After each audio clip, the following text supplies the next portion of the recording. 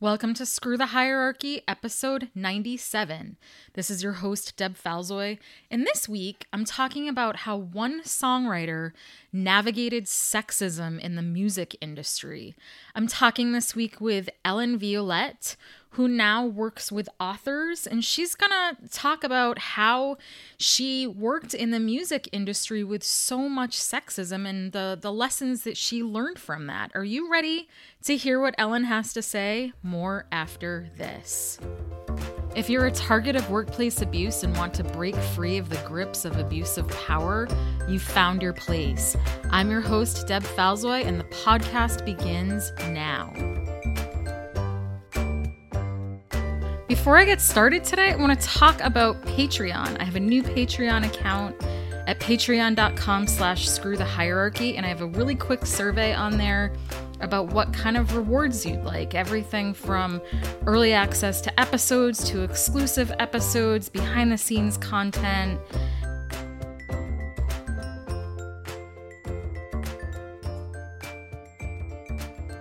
All right, so what's your background in the music industry? Well, actually, I was in graduate school in architecture, and I was hating it. And I became agoraphobic. I couldn't leave my house. And it was because my life was just a mess. It wasn't my life. I was living a life that everybody else wanted me to live. And my body was saying no. And I had to go into therapy. And I was lucky that the therapist was right down the street, because that was about as far as I could get. I was so phobic, and I was just having panic attacks all the time. And I started reading her some of my poetry and journals. And she said to me, "Have you ever thought of being a songwriter?" And I said, "No." I said, "That's not even in the realm of possibility in the world I grew up in, with doctors and lawyers and judges." And so she said, "Well, I think you'd be good at it." And as it so happened, I was living right down the street from UCLA Extension, and they had a really great program. And so I enrolled, and I quit architecture graduate school. I broke up with my boyfriend, who I loved him, but we were not the right fit. And I not just loved him, but he had a great family. So I was breaking up with the whole family. So it was really hard. My parents thought I was absolutely insane, because I had already gone through 2 years. I only had one left. And their idea was, "Well, you'll have it to fall back." And I was like, "You don't understand. I'm never going to become an architect. I'm never going to work in an architecture office. Never, never, never." And so anyway, so I went to UCLA Extension. I studied with Buddy Kaye. And my idols were like James Taylor and Joni Mitchell. And I remember writing lyrics, and Buddy said, "You're never going to make it as a songwriter because your lyrics are too Joni Mitchell-ish." And I was like, okay, I like her lyrics a lot. And I understand what he was saying, which is, as an outside songwriter, you can't write artisty songs, supposedly. I don't know that that's really always true, but that's what he was saying. But my immediate reaction to that was, "I'll show you. I'll show you." And that was the beginning. I fell in love with it. The agoraphobia went away. And I started joining I joined what was it called? The National Academy of Songwriters up in Hollywood. They don't exist anymore. And I worked with them, and I worked in the office at one point. I think I was secretary or something, when they would have their meetings. And Songwriter Showcase. And the Songwriter Showcase, I don't know if you're familiar with that, but I mean, people that came up through it were people like Stevie Nicks and Diane Warren and Len Chandler and John Braheny, and they were wonderful, and they believed in me, and that was super important. And so that was it, and I just kept going from there. And then eventually, it caught the eye of a independent publisher, Monica Benson. So I worked with her.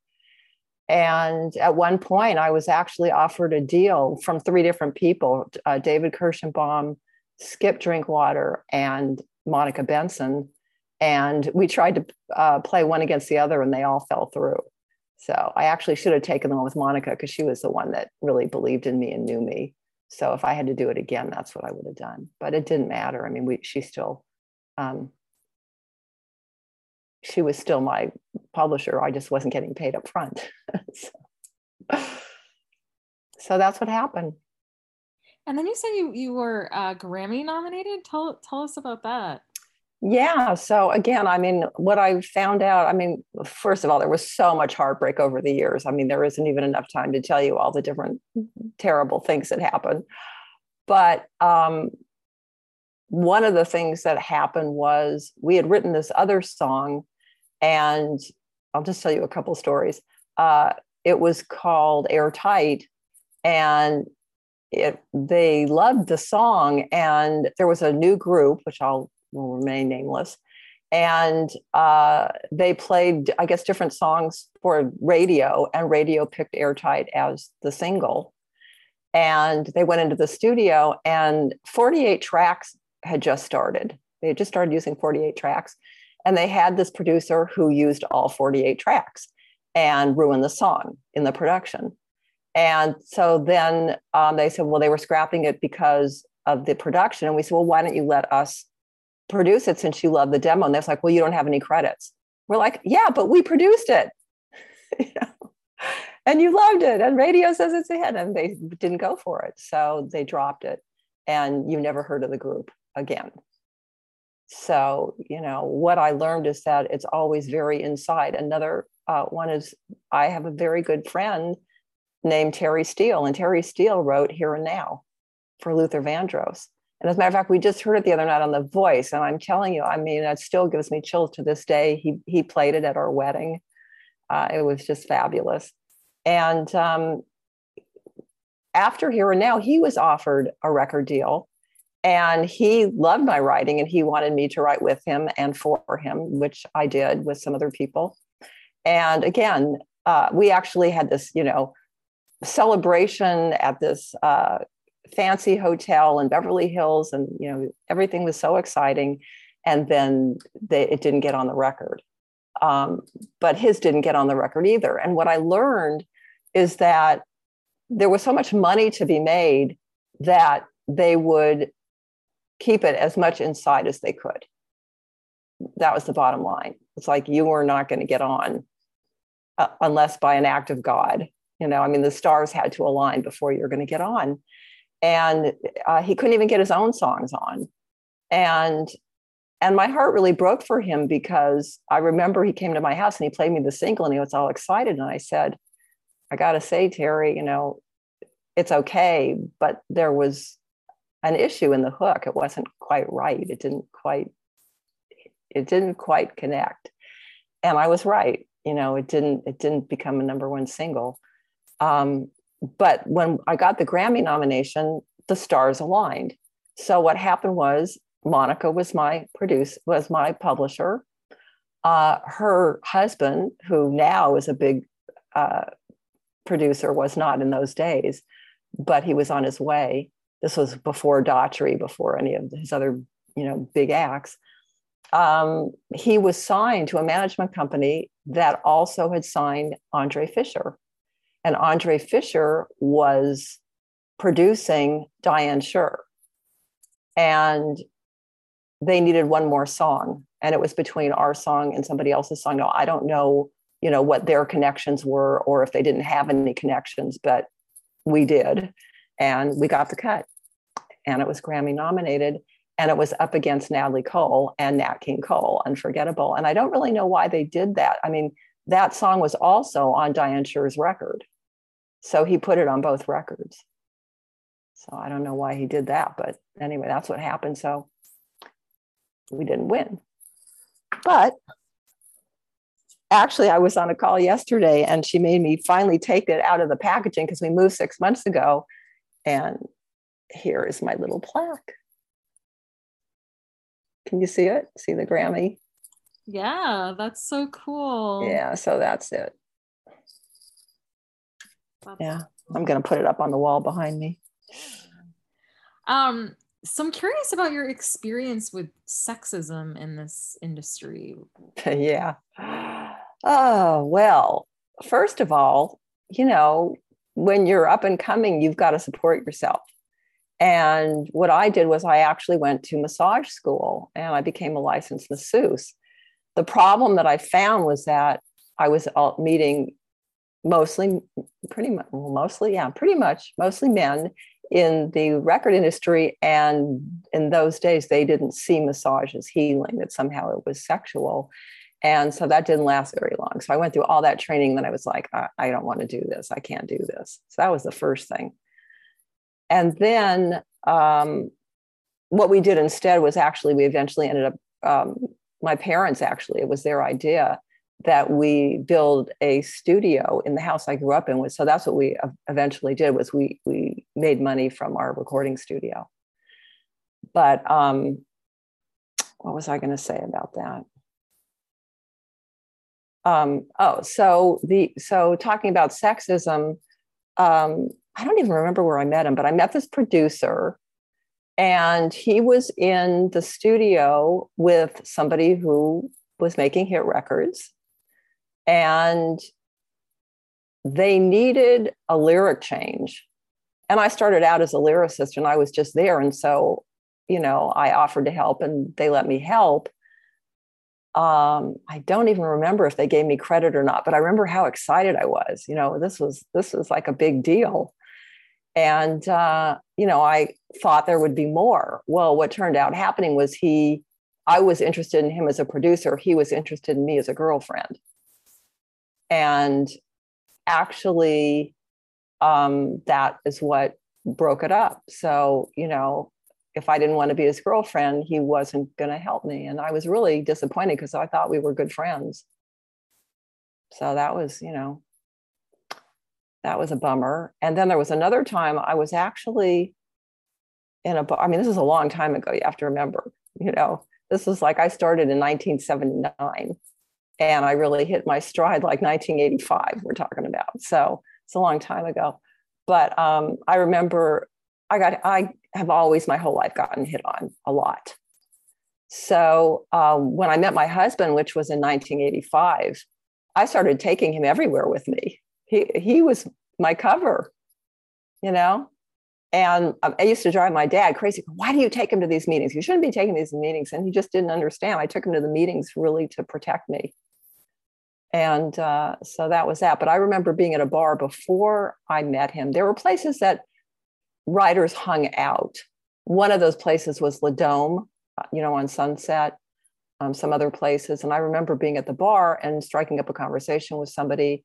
And then I don't remember when it happened, but then he offered, I love this one. He offered me to come live with him at his house in Malibu, and he would pay me so much money a month to do that. And, and by the way, it would help me, with my career. No. So there was that.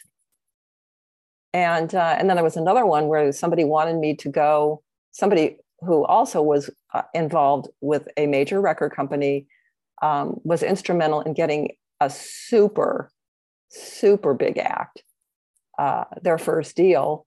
And he wanted me to get in a car with him and go to a studio with him, supposedly in Compton. I don't know if you're familiar with LA, but it's not a very safe part of LA. And again, I said, well, I'll go if my husband can come. And he said, no. So the minute he said, no, my husband couldn't come, it's like, no, forget it. I'm not going. What was the effect of all of this on you, or like both personally, emotionally, but also like in your work and career decisions, and like, how do you feel it impacted you? Yeah. I mean, maybe it did impact me, like my dad said, maybe because I wouldn't show up alone. Maybe, they thought it was strange or whatever, but I didn't care. So I was just going to do it my way. And I believed in my own talent and I wasn't going to let it stop me. And so I just kept going, but I took precautions. I mean, I did make certain decisions so that I would feel safe. And I think everybody has to do that. You have to feel safe. And then the other thing is, there are a lot of really great people out there. I mean, I was very blessed that when we did get the cut, the producer that did that demo was Peter Bonetta. And, he's a very straight up guy. And there was no nonsense. And so really what I learned is, when you're really working with the professionals and people who aren't sleazy, that's not going to happen. And so you just keep, gravitating towards those people and staying away from the ones that are not worth it. Was it hard to find those people in the music industry, or was it? Well, it's hard, period. I mean, that's what I was saying is like, you got to have champions. You got to have people who believe in you. You got to have people who are pushing you. I mean, it's hard enough, like all the heartbreak that we had so many times. I mean, I had another one. Somebody called us. It was from Motown, actually. And it was a Friday night. And I get this in those days voicemail, and it goes literally, I mean, it was like right out of a movie. The guy says, sit down. I'm about to change your life. This song, whichever one it was, is going to be the hit single. It's going to be on the cover, and, this whole thing. And Monday morning, he was fired, and it was over. And then we had another one where the guy loved the song, but his boss said, well, I don't know. I don't hear it. But if you want to go with it, go with it. And the guy was chicken and said no. So, I mean, there's just so many things. And I remember one A&R person, I won't even say what, another major label. I remember having a meeting, and this person said, our job is to say no, and your job is to convince us why we should say yes. And you're like, really? I mean, you need good songs, But that person also sat there and took notes on my song, which I really wasn't paying attention to. And then they said, well, I love the lyrics, but I don't really like the music.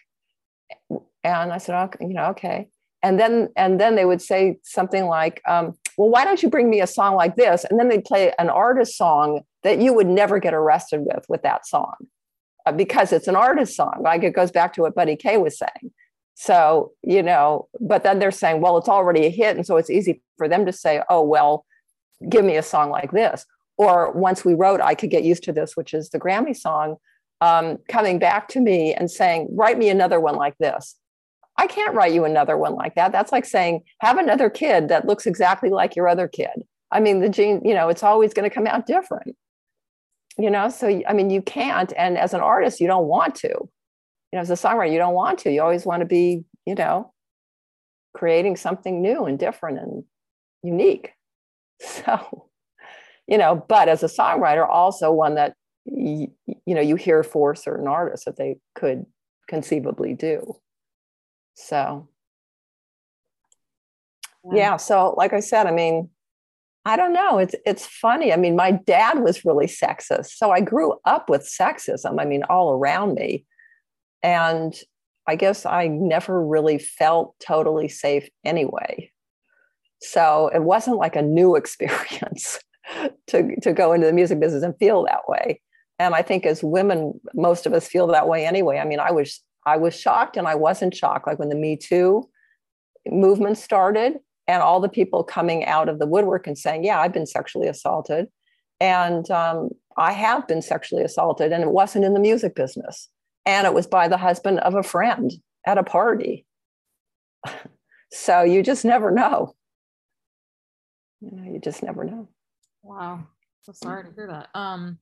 Yeah, but I don't, like I said, I don't let it stop me. I do things that I think, keep me safe, or as safe as possible, but you still have to keep living your life, And I will say, maybe there have been things that I haven't been as forceful with that I would have if I hadn't experienced what I've experienced. I mean, you really can never say whether it affected it or not, other than if you just gave up because of that, which I never did. And I've ultimately always believed that a really great song, if you can keep going and if the demos sound right, I have one song that I have no doubt is a classic, but the demo didn't. It didn't work. Like the male singer was an R&B singer and the female singer was a country singer, right? And so even though it's been years since we wrote the song, I said to my husband, I really hear that we need to go back in the studio and redo this demo, and get it heard, because ballads don't go out of style. It's just, how you do it. Yeah, that would be interesting. What I'm curious about any other takeaways that you have. I'm struck by your like focus on your own safety. I think that's I love hearing that. I'm just curious what any other takeaways you've had from navigating this kind of sexist culture, both in the music industry and then also, anything working for yourself we haven't talked yet about. Yeah, well, I'll tell you something that's really interesting. I was just listening to Rachel Rogers yesterday. She wrote a book called We Should All Be Millionaires. And when she was giving the statistics of women making money, I was blown away. I mean, she was saying something like only 7% of women ever make over 100,000 a year. Millionaires, and it's only like 2% or something like that. And as a book coach now, and strategist, I have done many masterminds with both men and women, and the women have issues with money that the men don't have. I'm not saying all women have them, but a lot of women have them. And, some of it has to do with the way that we're socialized. And also, maybe it is true that you get treated differently as a woman in some ways. I don't know, because I'm not inside their heads.